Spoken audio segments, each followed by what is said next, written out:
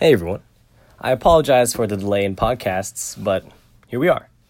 Episode 6, Convincing Yourself to Work Hard in an Academic Arena and Athletic.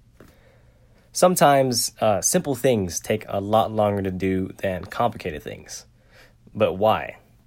Maybe it's because you tell yourself something will be easy to do, and thus putting off this task which eventually becomes a burden once you attempt to complete it in a shorter amount of time. Things you know are hard or complicated come with mental preparations, sometimes subconsciously, which enable you to finish the work in a more efficient manner, especially since you are aware of what is to come. You recognize the situation of, I have something hard to do. And so you go at that task with that mindset.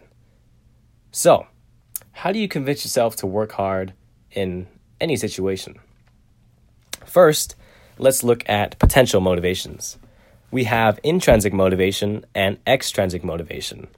Basically, intrinsic motivation is a desire from within to satisfy a goal, or in this case, work hard. Extrinsic motivation is a motivation that comes from outside. An example of this would be a reward upon completing a task, or a salary for doing one's job. Generally, intrinsic motivation is far more efficient, powerful, and overall satisfactory. So, how do you garner a strong intrinsic motivation? The answer lies in perspective and will. When you come upon a project you have weeks to complete, you know that you don't have to complete it for weeks. And thus that extrinsic motivation of a deadline builds up as the weeks go by until you feel forced to finish the project. You feel an added pressure that was not there weeks ago when you had the time to do the project. This is extrinsic motivation and is generally not an efficient way to complete a task, not a healthy way at that. This is where intrinsic motivation can come in. Instead of being pressured into a task, you can be motivated into completing it. Let's look at perspective.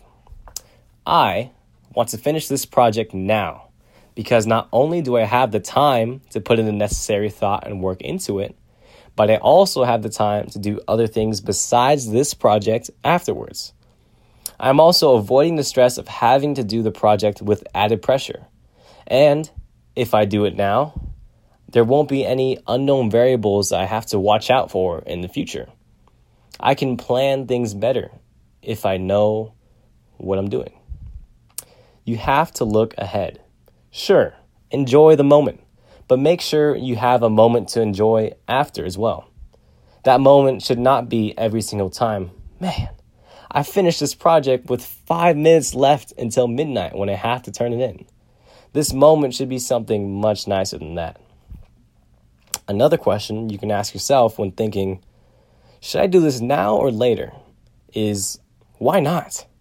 When you find yourself thinking of weak sauce reasons to not do homework or study because you want to surf the internet, hang out with friends, just focus. If you are coming up with reasons to not do something, that usually means that you can do it and that you just have to put your mind to it. Save time for yourself in the future, not just the present. Additionally, working hard is one of the only times where you can truly be selfish. What I mean by that is you can work hard to only satisfy yourself. Even though this kind of thought can be seen as detrimental, the consequences of your hard work can be felt in a positive way around you. Convincing yourself to work hard benefits everyone, even if you just see it as benefiting yourself.